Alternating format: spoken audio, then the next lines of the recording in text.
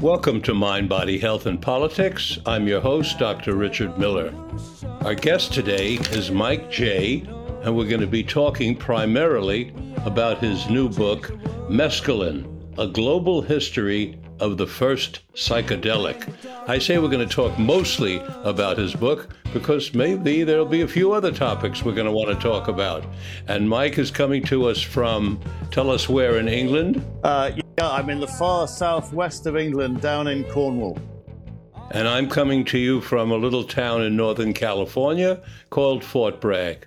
So, welcome. Nice to see you, Mike. Pleasure to join you, Richard. You have put together a combination of a scholarly work on mescaline, as well as what you might call a friendly work on mescaline, because it's you tell the story in a way that's a story.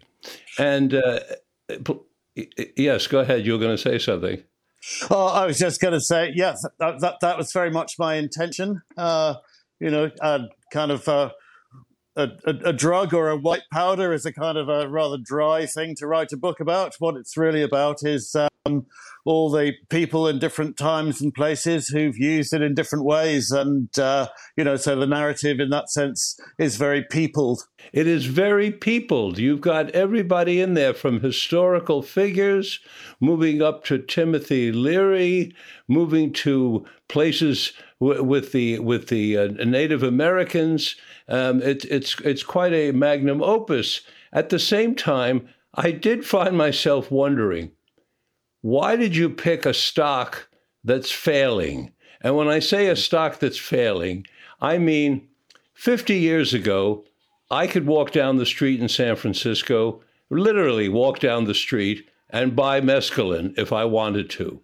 50 years later, I could probably walk down the street and buy LSD in San Francisco, and I'm most likely for sure buy MDMA, but I couldn't buy mescaline. So if you look at it like in the stock market, LSD is still ascending, MDMA is ascending, ayahuasca is like a growth stock taking off, with everything as some of the you described and you're going to tell us about. But mescaline is down in the doldrums. It's like, whoa, my gosh, where is it? So, well, the mescaline stock crashed in science really in the 50s, and it had pretty much disappeared from the counterculture by the 70s. I guess you would say that, what's rising now is the use of the mescaline-containing cacti, particularly the Huachuma, the San Pedro, is becoming very popular. But the reason I picked it is really about its history, that it's, I'm interested in, we have this idea that psychedelics suddenly just appeared on the scene in the 1950s, which in a literal sense is true. That's when the term psychedelic was coined. But of course, these a lot of these substances and plants existed and were used in many, many times and places, in both in Western scientific history and in non-Western indigenous history. So the reason I chose mescaline was because it gives you a chance to get in behind, this kind of concept of psychedelic, which we're all so familiar with, and to have a look at what the life of one of the major psychedelics was like before there was an idea of psychedelic, before the term existed. And the other reason that I picked it, which kind of follows from that, is that it kind of has two histories, one of which is a Western modern scientific history, a lot of which revolves around mescaline, the compounds, the chemical.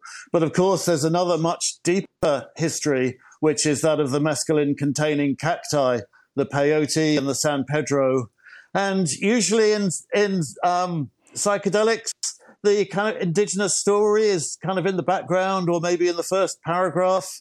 And I really wanted And what I thought was interesting about mescaline as a subject is it allows you to tell these two stories in parallel. There's an indigenous story and there's a Western story. And they're both very different types of story, as we were talking about the way in which these stories are peopled. The Western story of mescaline is really about self-experiments and scientists taking this compound or the peyote cactus and narrating their experiences in the first person and describing the colors they see. And, when you look at the indigenous history, you don't find those kind of stories. You don't find individuals putting themselves forward and talking about their story. What you get is a much more deeply rooted cultural story, which is the story of a people. So to me, it was fascinating to be able to tell both those stories, and they demanded very different forms of telling. At the same time, explain to us why you think that the stock, if we're going to use that analogy, why mescaline stock has dropped precipitously when certainly it offers as much in different ways, perhaps slightly different ways. It offers as much as LSD. It certainly offers as much as ayahuasca. It has a great deal to offer in terms of mind expansion. It possibly has a great deal to offer in terms of healing. It has huge potential, and yet it's in the doldrums. Yes. What happened, Mike? Tell us. Well, mescaline had a very, very brief golden age, which is very dominated really by Aldous Huxley and the Doors of Perception, the first psychedelic trip that gave us the name psychedelic. And so mescaline is there in the origins, but very rapidly after that, by the late 1950s, once LSD was available, then in science and brain research and psychiatry, LSD started being used in preference to mescaline, and a lot of that, I think, is about dose. If you have a gram of mescaline, that's maybe 3 doses. If you have a gram of LSD, that's many thousand doses. So not only is it much more economical to use LSD, but if you're a scientist trying to work out what this does in the brain, you're going to look at those two and you're going to think, well, LSD, this is the one that must hit some very precise neurochemical trigger. That's the one I'm going to research with. So by the time the 60s came along, mescaline had already disappeared from science for that reason. And then once the counterculture kicked off in the mid-60s, you got your first underground chemists. It's the same thing. It's the dosage. There's the same penalty for making a gram of mescaline or a gram of LSD. Which are you going to make? The one that gives you 3 doses or the one that gives you thousands? So already, by the time 1967 came along, there was not a lot of mescaline around, and LSD had become the street psychedelic of choice.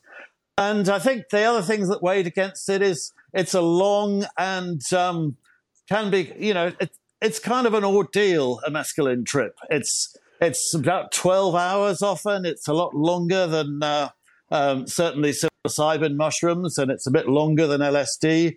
And it's got more of a kind of body load. It's a different type of chemical. It's a phenethylamine as opposed to a tryptamine.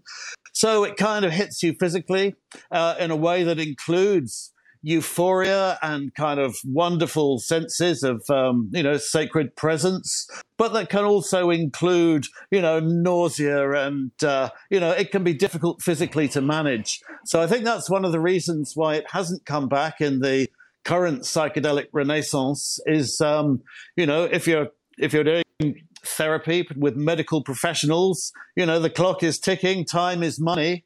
Things like MDMA and psilocybin, which are run for less than half the length, are just much more manageable. So I think the reason why mescaline has disappeared is nothing to do with the fact that the mescaline experience is in any way inferior. I agree with you. I think it's absolutely fascinating. I think it's mostly kind of logistics and dose and price that have, put it, to the back of the pack in this recent revival. Makes perfect sense what you're saying, because we know, for example, that the cartels moved from marijuana to cocaine because of the size of the product. Cocaine, you can make more money shipping less material. And what you're saying is that the same is true, that since mescaline you need a larger amount of than LSD, so you get down to the smallest common denominator to make the most possible money, right? That's right. But of course, the cachet of mescaline, the magic of the name, the promise of it never went away. Mescaline was always a name to conjure with. And, because of Huxley and Doors of Perception. And, so for that reason, underground chemists made small batches of it for connoisseurs. You had to be really well connected to get some mescaline. But a lot of what was on the streets and sold as mescaline by that point, by the late 60s and the 70s, was something else. It was, it was whatever. It was LSD or it was some other kind of chemical analog. Quite often you get, you need quite a lot of mescaline. As I say, you need a third of a gram. It was quite common for people to sell mescaline in little bits of blotter, cardboard or little microdose pills or things that couldn't conceivably have carried, an active dose of mescaline. I can remember one time a man, this was in the late 1960s, at a coffee shop called Enrico's in San Francisco, and he had a little wooden container, beautifully made wooden container. And he took the top off it, and it had a grid of 10 by 10. So it had 100 little holes in it. And in each one of the 100 holes, there was a little vial. And in each vial, there was 100 hits of LSD. So you couldn't do that with mescaline. You'd have a much larger container. So, yeah, and it's kind of impossible to make a small dose of LSD. That's the reason why all these LSD manufacturers end up being sent down for 20 years because they made 1 million doses. Well, it's kind of hard not to make 1 million doses. Yes. Given that it's active at microgram range. Now, in terms of difficulty to make in the laboratory, how does mescaline compare to LSD? Do you know? Yeah.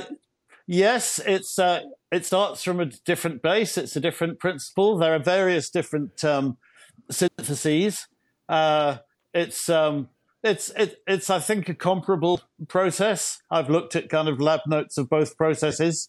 There was the first synthesis of mescaline was done in 1919. By 1920, Merck Pharmaceuticals in Germany were selling it as a research chemical, the mescaline sulfate in powder. And then there were various other syntheses. And one of the reasons why it really got going around that Aldous Huxley time was a new synthesis, that a kind of 7-stage synthesis that made it easier. So I guess they're similar. You're talking about, you need a decent laboratory and you need 48 or 72 hours. And if you're trying to do it illicitly or underground, you need a good degree of privacy. So I would say they're comparable enterprises. Yes, and you mentioned the time that the experience takes, and that is an important consideration. I'm a clinical psychologist, doctor of clinical psychology. It's my primary profession, and so the issue of how we're going to use these things psychotherapeutically is a major issue. And of course, as you say, time is of the essence. And a 12-hour experience is a very long experience, and especially if we're thinking of being able at some point to be able to offer these to the general public as a psychotherapeutic tool. 12 hours is a long time and a very expensive time. I think what some of my colleagues are working on, Mike, is to come up with an LSD or a mescaline that's more like a 3 or 4 hour. If somebody come up with with a 2-hour psychedelic would be fantastic. And that's one of the advantages, of course, of MDMA, because it's so much briefer and it lends itself to an office visit. That's right. I mean, of course, once we find a way of sort of a kind of a sort of software-based neurostimulation thing that you can switch on and off, then you can, and I guess the clinical psychotherapy will migrate away from drugs or chemicals altogether. But I think the thing about mescaline being an ordeal is that an ordeal is not necessarily a bad thing. An ordeal can makes an experience very powerful. In the Native American peyote meeting, you really use all of those 12 hours because this is a long drawn out ceremonial event, and it's meant to be a feat of endurance. It's not meant to be pleasurable. It's meant to keep you really fully engaged. And there's a full ritual program that runs, all the way through from dusk through till dawn. And if you look at the way that psychedelics are being used in therapy, for example, there's a lot of military vets using ayahuasca in circles that are much more like something you'd expect, I guess Alcoholics Anonymous or Narcotics Anonymous might be the model. This is a bunch of people all sitting together and healing themselves. And that kind of ceremony can be very powerful at length. So I think it's possible that mescaline or the cacti that contain mescaline could have a very valuable therapeutic role going forward. But they're not natural fits with a kind of therapy that involves lying on a couch being attended by a bunch of sort of white-gowned medical professionals. Yes. Take us to the end of your book. At the end of the book, you talk about a Native American ceremony, and you do so in really some exquisite detail, if I may say. Were you actually there? Yeah, I was actually there. Wow! And I'm impressed. Well, I mean, that was one of the great bits of research for me was making contact with a Comanche group in Oklahoma who are just extraordinarily knowledgeable about their history. I mean, what I really wanted to find out was how the Native American, the Plains peyote ceremony had got going, and which happened in, I guess, the sort of 1880s. And I connected with this group who have got just extraordinary knowledge of that time, amazing, beautiful, glass negatives of their people of that generation. And it's just wonderful to look at them with them because, you can tell that they're in direct communion with them. They know not only everybody's name, but the meaning of every eagle feather that everybody's wearing and what ceremony they wore it to and what it connects to and so on. So that was, for me, a fantastic immersion in that world. And they very generously invited me to join them and sit and pray with them in a sort of in a peyote meeting. So I wrote about it, but I didn't place myself in the scene because I guess that would be the journalistic way of writing it. Here I am in the teepee, sort of surrounded by a bunch of Native American people taking my peyote, and that felt to me a little disrespectful like that. It felt if you write it like that, then you'd be putting yourself in the foreground and this scene in the background. So I kind of did it the other way around. I've written about it, as you say, I hope very, vividly enough to conjure it, but without kind of imposing myself into the scene. But that was for me an amazing culmination to that part of the Native American story, because it was just coming up to the formation of the Native American Church, which was 1918. So that was just on the run up to 2018, which was the centenary, and all kinds of amazing life objects were being brought out. For example, Quanah Parker, who was the chief of the Comanches, had a what they call a grandfather peyote, a special dried peyote that he was sitting on his bedside table when he died, and that had not been seen since his death, and it was brought out and placed on the altar by the fire, and so we all prayed around it all night, and for me that was just an amazing completion of the journey. You mentioned, as a little aside here, you mentioned that that Quanah Parker was both the first and last chief of the Comanches.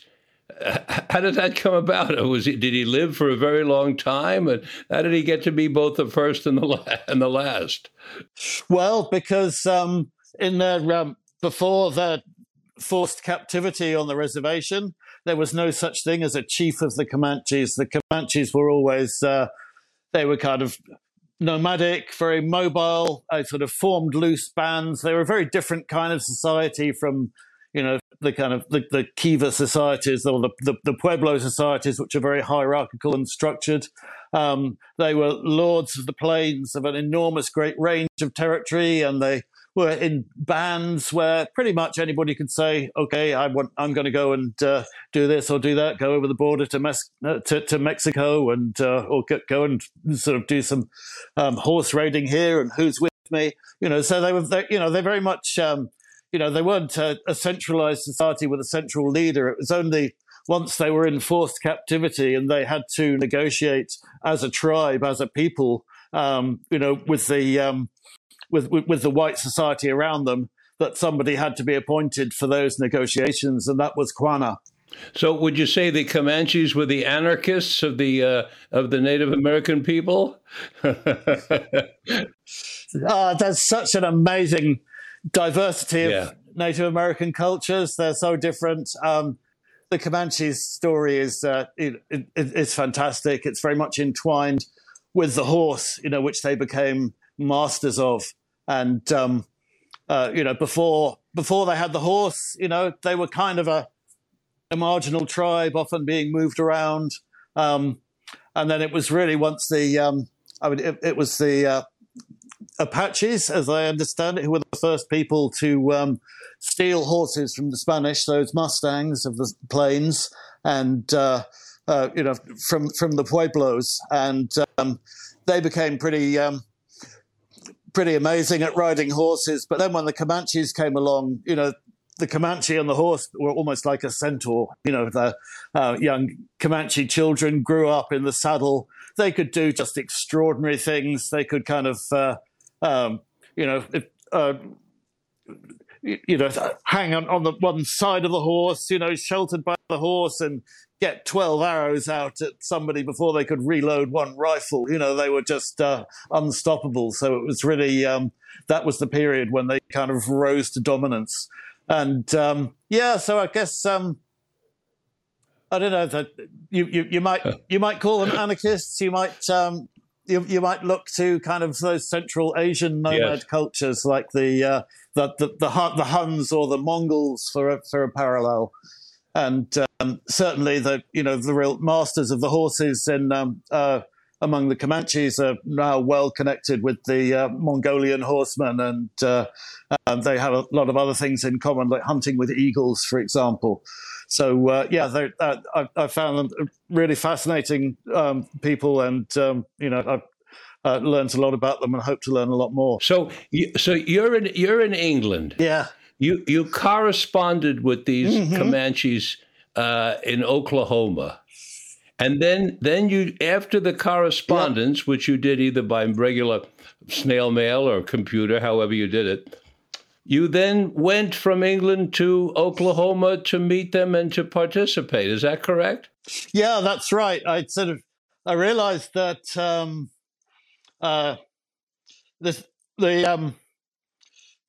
very few before sort of 1880, very few Native American tribes in the USA knew much about peyote, because it grows, just around the Rio Grande and a little over the border of Texas and in Mexico.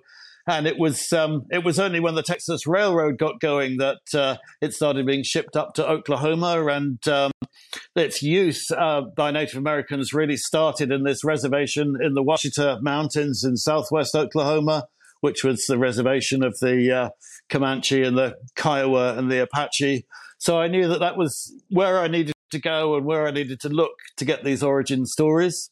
And I looked around. There's quite a lot online at sort of University of Oklahoma. A lot of people have done oral histories, and you could read lots of different people's stories about this, and every tribe has their own story. but that was the bit I felt I really had to travel to. I mean, I'd been to Mexico before, to the sort of other parts of peyote country in the Mexican desert. But this felt to me, this was really important because this was the link between the indigenous story and the beginnings of the Western story. This is how the knowledge of peyote came, to the West and to Western science. And there was one ethnographer at the Smithsonian Institute called James Mooney, who you may have heard of. He wrote a wonderful ethnography of the ghost dance. And he was really the figure who brought peyote back to Washington and, the beginning of the first scientific trials and so on. So I read around about Mooney's journeys and where he'd been and where he got his peyote. So, yeah, I went to Oklahoma with, I guess a lot of things I wanted to research, and the Comanche story was one of them, was the main one. But while I was there, I also spent time with people from other tribes. The president of the Native American Church of Oklahoma, who's a Cheyenne man whose grandfather had been one of the original signatories of the Native American Church Charter. So I learned a lot from him. He was amazingly generous as well. So there were lots of reasons for going to Oklahoma, but that little bit of Southwest Oklahoma seemed to me where this story really lives. You mention in your book that the charter of the Native American Church is tenuous, that it could almost be done away with the flick of a pen. Would you tell us something about that, please? That's very important. Yeah, it is. It's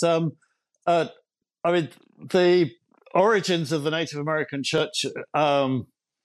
It really goes back to, there was a House of Representatives hearing in 1918 where the House, debated whether peyote should be banned and prohibited, and they only narrowly kind of voted it down. But by that time, it was very obvious there'd been lots of local and statewide bans on peyote in different reservations, and it was kind of obvious that it was going to be closed down sooner or later. This was obviously Prohibition time.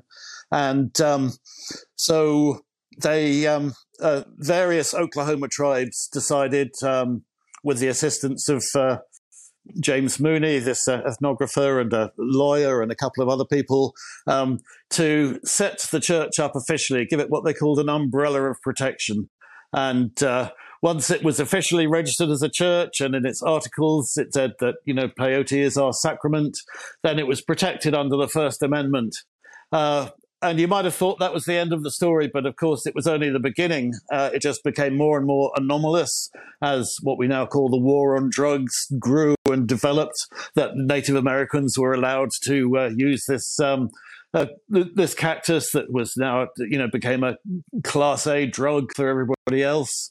And in the 1990s, there was an attempt to get rid of it under Justice Antonin Scalia, handed down a Supreme Court judgment saying, we don't think we don't believe that this religious freedom on this level is kind of a luxury that shouldn't really be protected by the Constitution. And then in response to that, under the Clinton administration, there was a special law passed to reinstate and reaffirm the right of the Native American Church. So it was really a legal struggle that went on for decades. And who's to say it's over? Who's to say some new administration or regime won't try to roll back those rights again? But you mentioned in your book that the number of people who are associated with the church, the NOC, is increasing. It's now in the hundreds of thousands of people. Is that correct? Yeah, that's right. It's very hard to estimate, but 300, 400,000 people maybe. It's growing. There are a lot of obviously a larger proportion of Native Americans in the U.S. Army than than there are of white Americans, and and Native American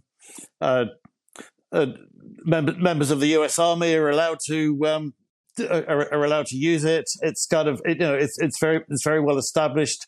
The Native American Church spread from Oklahoma very rapidly through the Southwest west, and then up into the northern plains and into Canada. So members of the First Nations of Canada are also members of the Native American Church. So and it's very, very powerful, I think, for a lot of people growing up in that culture, for spirituality and healing. There's a very interesting book by a researcher who spent some time out with the Diné, the Navajo, on their big reservation, working as a clinical psychotherapist and also attending Native American church meetings. It's a book called A Different Medicine by Joe Calabrese. And his conclusion is that, everything that the Native American Church and the peyote ceremony offers, is much, much more potent for many young people growing up in that culture than sort of clinical Western medicine. So there's, it's been very useful in as a kind of center of, pushback against alcoholism.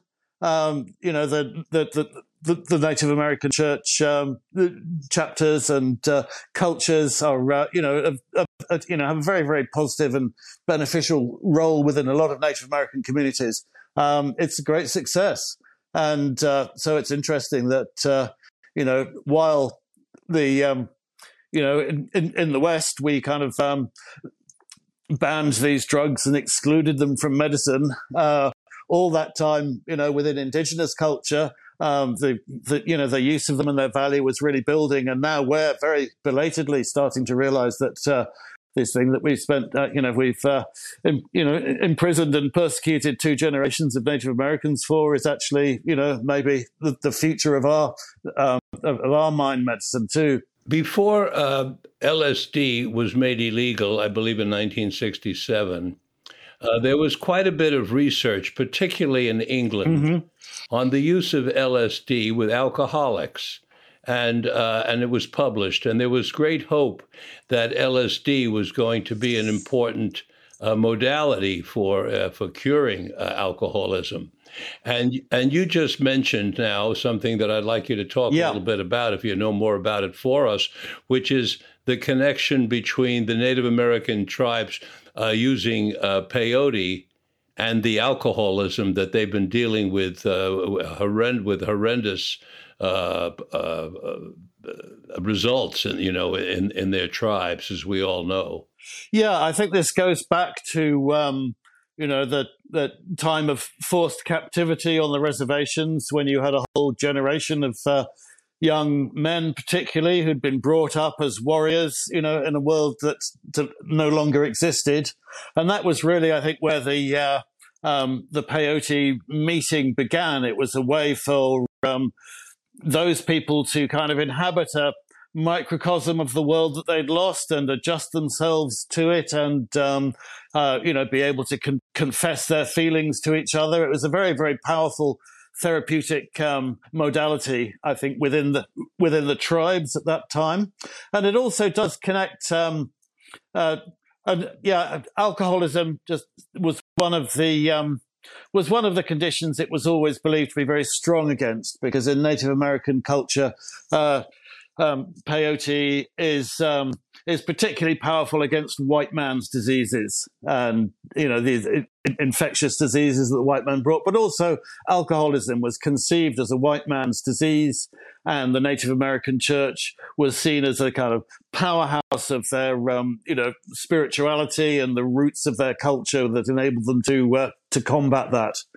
And but in terms of our the ideas of psychedelic therapy that developed in the West in the 50s and 60s, one of the very early pioneers of this before Leary was Humphrey Osmond, who was a British doctor, but who did this work in Saskatchewan, up in Canada, studying mescaline and how it worked. And he attended a Native American church ceremony at that time and found it extraordinarily powerful, and said, I wonder if we can do something like this, can use a drug like this in this way to treat alcoholism in the same way that the Native American cultures do. And that was really the beginning of our Western idea of psychedelics. Was LSD, for reasons mentioned, was preferred to mescaline.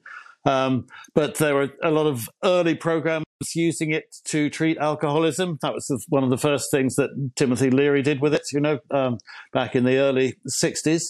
And this is starting to emerge again in the psychedelic renaissance. One of the people who are putting mescaline through sort of FDA clinical trials is trialing it and presenting it as a treatment for alcoholism and trying to draw on this long Western and indigenous tradition of using it in that particular modality.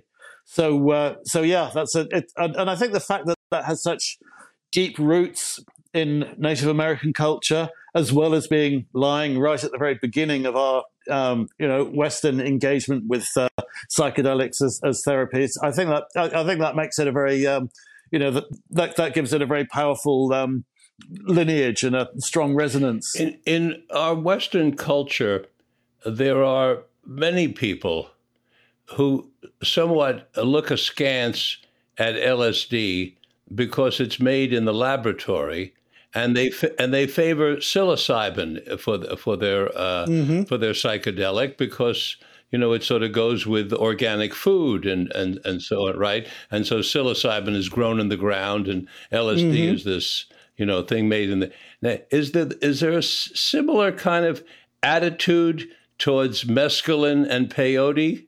Yeah, I think so. I think they've had very different histories for this reason. Mescaline became, as I said, in 1919, 1920, became what was known as like a pure white drug, a sort of nice, clean, modern pharmaceutical drug, mescaline sulfate or mescaline hydrochloride, and you knew the dose precisely, and, lots of people used it all through the 20s and 30s and 40s in all sorts of different scientific capacities. And once a drug kind of, has this, becomes a pure white powder, then people tend to forget where it came from. The same thing happened with cocaine. Once you had cocaine as a pure white powder, nobody bothers to chew coca leaf anymore, right? And you kind of, and you also forget its indigenous culture. We could have learned an awful lot from the Andean people about the difference between, using cocaine well and using it badly. And I don't think we learned. I don't think we learned a lot of that, because once it's a drug, we kind of forget where it's come from. And I think the same happened to mescaline. There's a whole, scientific literature and kind of visionary literature around mescaline in the 20th century, in which the fact that it comes from a cactus is really just a footnote. And then at the same time, there's particularly obviously in indigenous traditions, it's not about the peyote is not a sacred plant because it happens to contain this compound called mescaline.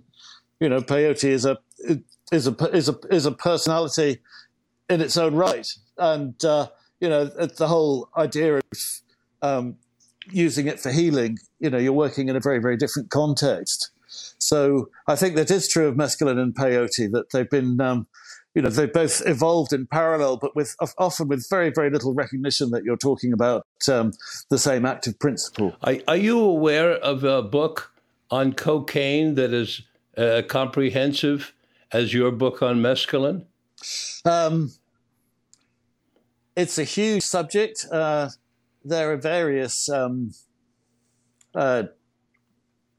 of survey books, but I think it's a little hard to do justice to the whole story.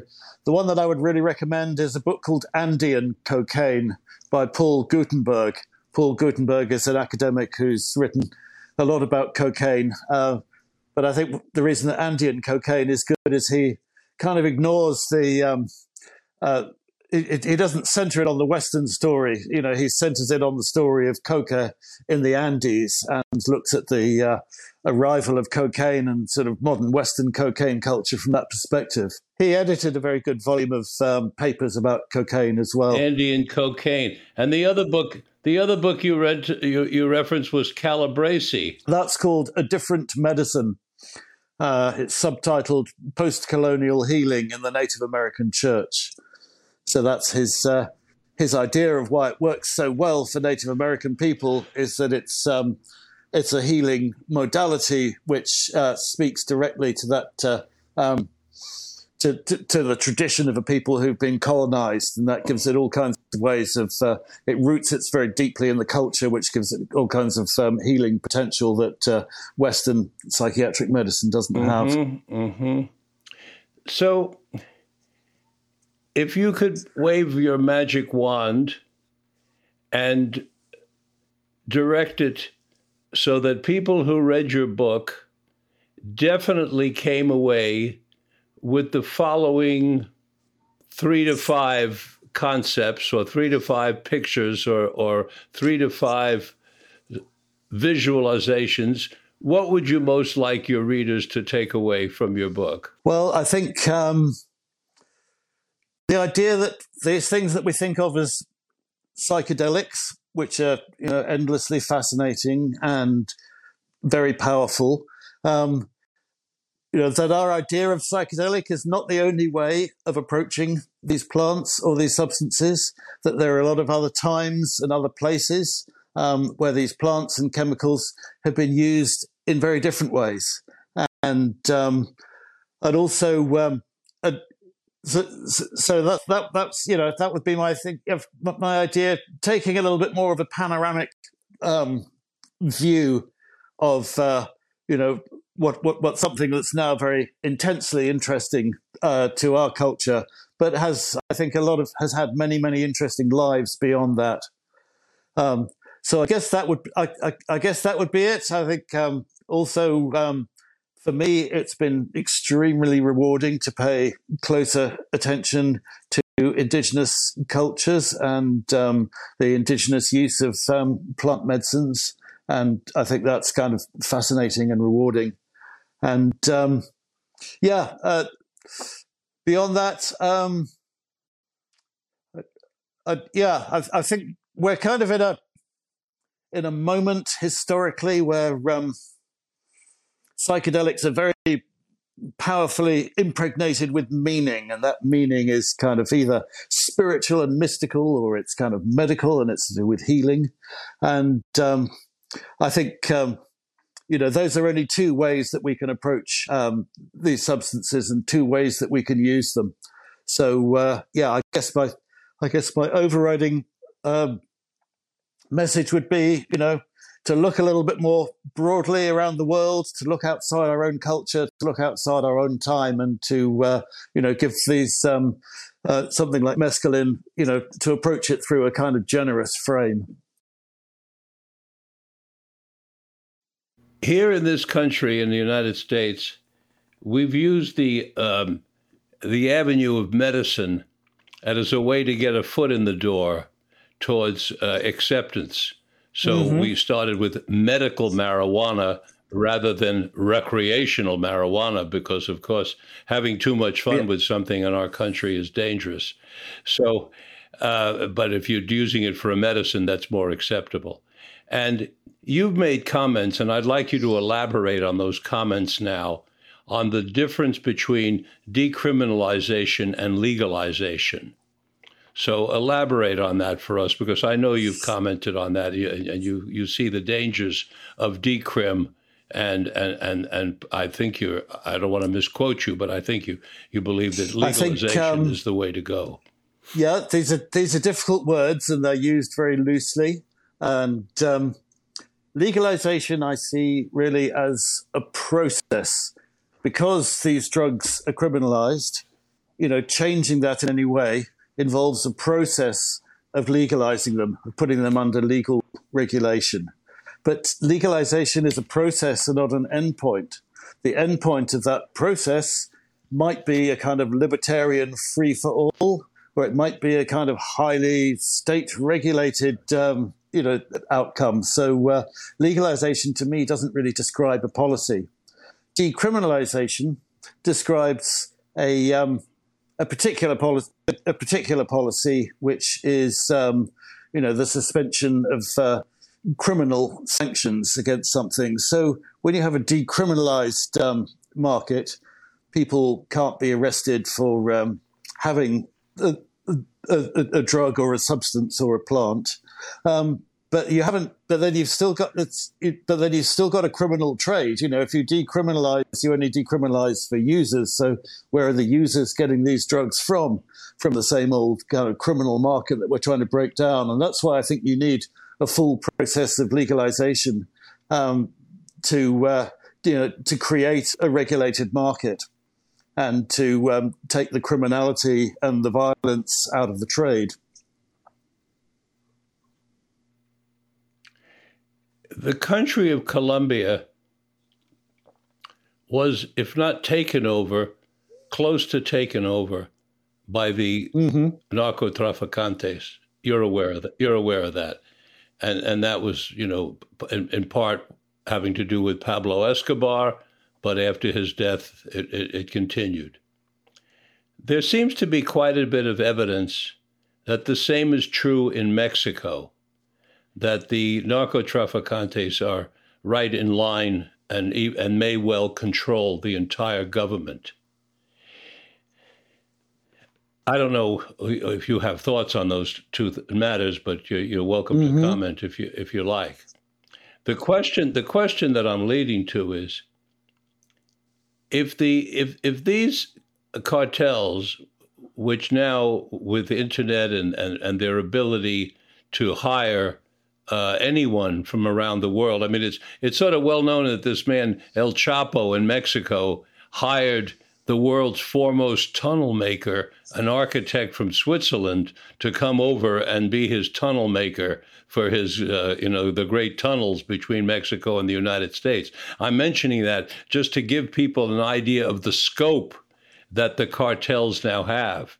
And I'll give you another little story. Recently, El Chapo's son was in some, you read about that? He was in some hacienda, and the hacienda was completely encircled by government army or authorities. And he made a few phone calls, and then his men encircled the circle of the authorities. Yeah. So he had them completely captured, and he walked away. Well, that gives the public, it should give the public an idea of the power of these groups.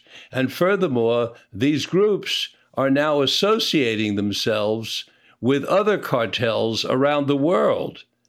And so it's just going to be a matter of time before the cartels get smart enough to stop shooting each other and fighting with each other and do what the 13 states in the United States, 13 colonies did, which is to form one country rather than be competitive with each other, because e pluribus unum. And so do you have any thoughts on that, and on the power of the international cartels?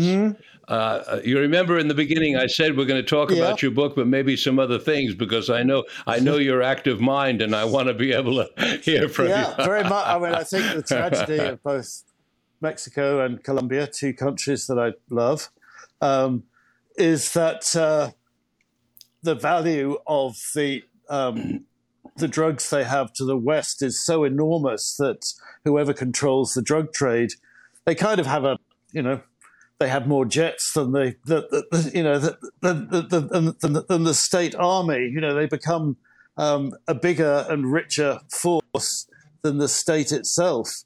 And so, in the Colombian Civil War, you had, obviously the FARC guerrillas who were growing the coca and, making their money out of the cocaine. And then you had a right-wing government that was rhetorically kind of saying, we're trying to stamp out these, terrorists and revolutionaries and their cocaine. But, of course, they were really both, competing for the cocaine trade. This wasn't one responsible state actor trying to stamp out drugs. This was two different gangs, trying to control the drug trade, which is the most valuable trade in the country. Yes. One of these gangs was the government, and the other was the cartels. And that's kind of... I think where we are in Mexico as well, it's certainly kind of under Peña Nieto. You saw that really, when you got up to the top level, then the narcos and the police and the army and the government were basically all the same people. And I think that's, you know, that's what happens when, you know, these drugs are illegal and profitable, and you know the most profitable business in the country is they end up taking it over. And I guess that's what you know. And there is no kind of you know sort of you know there is no state with clean hands that's fighting that. The state becomes part of that, and you know it's and I think that's you know that's one of the most powerful arguments against criminalizing and prohibiting drugs is that, you know, of course, you know, the beer industry and the tequila industry in Mexico, you know, are going to be corrupt at some level. But the bottom line is, you know, people aren't getting shot for supplying bottles of tequila or 6-packs of beer because, you know, and if anybody commits crimes against anybody else in those trades, then those crimes can be taken to the police and enforced. You know, once you've got an illegal trade, everybody has to have guns, everybody has to be armed, because there is no legal recourse if somebody else comes and steals all your product or all your cash. So, yeah, this, you know, and you know, both in Colombia and in Mexico, I think the movements for kind of legal regulation of the drug trade are growing very fast for precisely this reason, that it's actually a question of, you know, if you want to maintain the integrity of your state, it's the only option. Does your journalist nose sniff out any other countries around the world that are liable to be taken over by narcos? Yeah, I mean, there's, you know, I mean, there's certainly in West Africa, countries like Guinea-Bissau are the ones that everybody points to. It's pretty easy to get cocaine out of South America through Brazil over to West Africa, across the Atlantic, to the point where a lot of those kind of poor countries in West Africa, you know, which become sort of transit countries in the drugs trade, you know, taking their 10% as it goes through, that becomes the biggest business in the country. So, yeah, you're seeing a lot of, and other transit countries in Central America and South America, Guyana and so on. You can start to see kind of state capture by the international cartels. But it's very hard, you know, and of course, Afghanistan that we're all looking at now, you know, because, you know, the tragedy of decades of war in Afghanistan, you know, the most beautiful, fertile, potentially sort of productive country, reduced to the point where opium was really the only viable cash crop. So there are all kinds of parts of the world, you know, through the 20th century and now, where you can see exactly the same dynamic in play, that for one reason or another, the country just becomes entirely dependent on the people who control its illegal drug trade. So, you know, then the country gets swallowed up by the criminal cartel. So what would happen if a cartel moved to England, or have they? And what would happen in England if authorities started facing people who said to them, how much do you make a year? £80,000? Well, suppose I give you £3 million right now to take care of this little thing. And then another one, you know, how much do you make? And you're up to there. Oh, and you're head of this whole area of England? What do you say we just drop 15 million pounds in a bag in front of your house? Do you think that would help you change your mind on this particular? Is that coming? Yeah, I think we've always had it to an extent. And I think particularly with drugs and kind of what, you know, the policing of vice has always kind of been subject to corruption of this kind. Because if you're trying to enforce a law, you know, a crime that is victimless in the sense that the person who is buying wants to buy from the person who is selling. So how are you going to get in there and interrupt that consensual transaction? You're going to do it by going undercover, being an agent provocateur, setting things up, and then, you know, sooner or later you get into the system where situation where it's tempting to be protecting one cartel, and they're going to give you the names of the other cartel to arrest so you can keep your arrest rates. This dynamic is always in play in this kind of world. And it's interesting what you said about the single big cartel in Colombia. If you look at somewhere like Holland, which is our near neighbor, where an awful lot of which is a big hub for the European drugs trade, you don't really get kind of big cartels in Holland because the Dutch police are reasonably efficient and reasonably uncorrupted. So if you have a big cartel, the risk of that is that the police arrest somebody who knows everybody and they spill the beans on everybody. So it's always worked better in Holland for criminals not to know each other, for loads of people, not to have turf wars, for everybody to be operating their own little operations and not knowing about everybody else's. So I think in a way, whether you get one single cartel or whether you get a bunch of independent operators is a function or a reflection of the way that the policing works. So I'm going to completely change topics now and go to something and this will be towards the end. We're going to, finish up. I feel like I'm taking too much of your time, but it's a pleasure to talk. Well, thank you. So I want to ask you about your view from across the moat about the United States. Where do you see us going? You know what's going on politically between the Trumpsters on the one hand and whoever the other side is. And you know that we may be facing a constitutional crisis.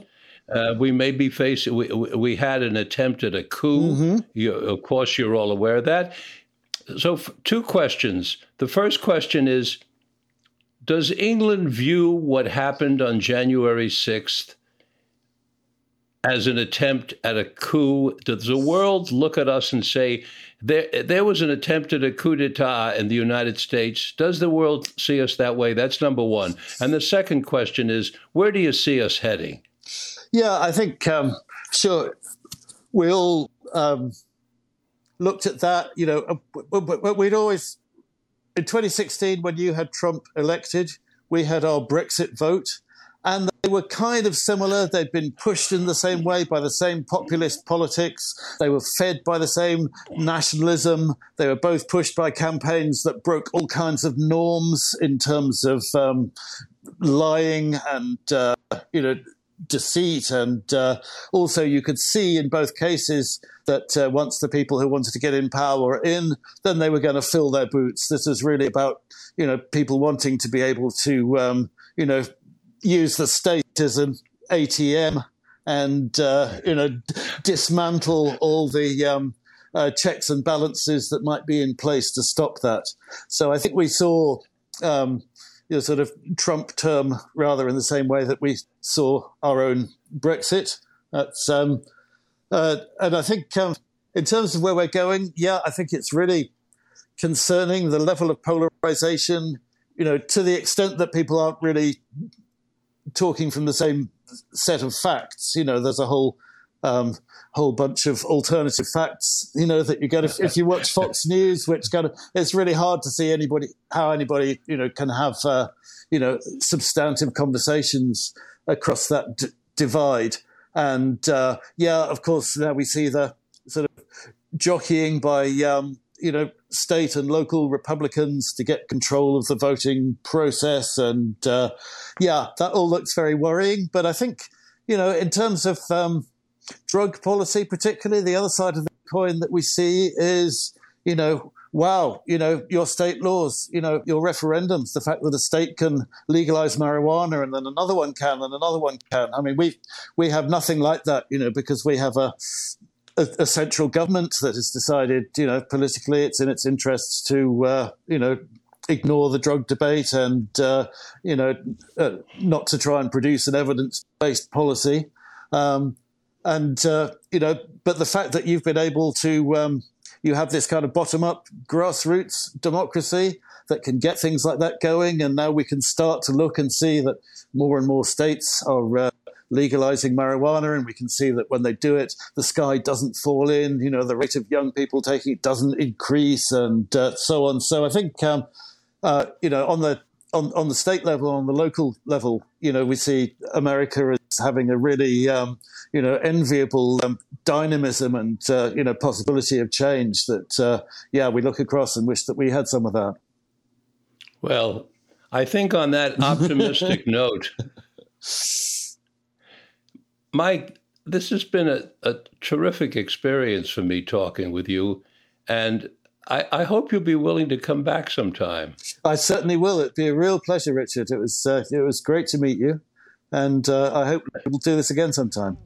Oh, I would very much like to. We'll stay in touch. I'll get your email from David, and we'll be in contact. Please do. I don't know if you're planning a trip to the United States, but if you ever get to California, you've got a welcome place in my home. That's very kind. I'm hoping to do that maybe around this time next year.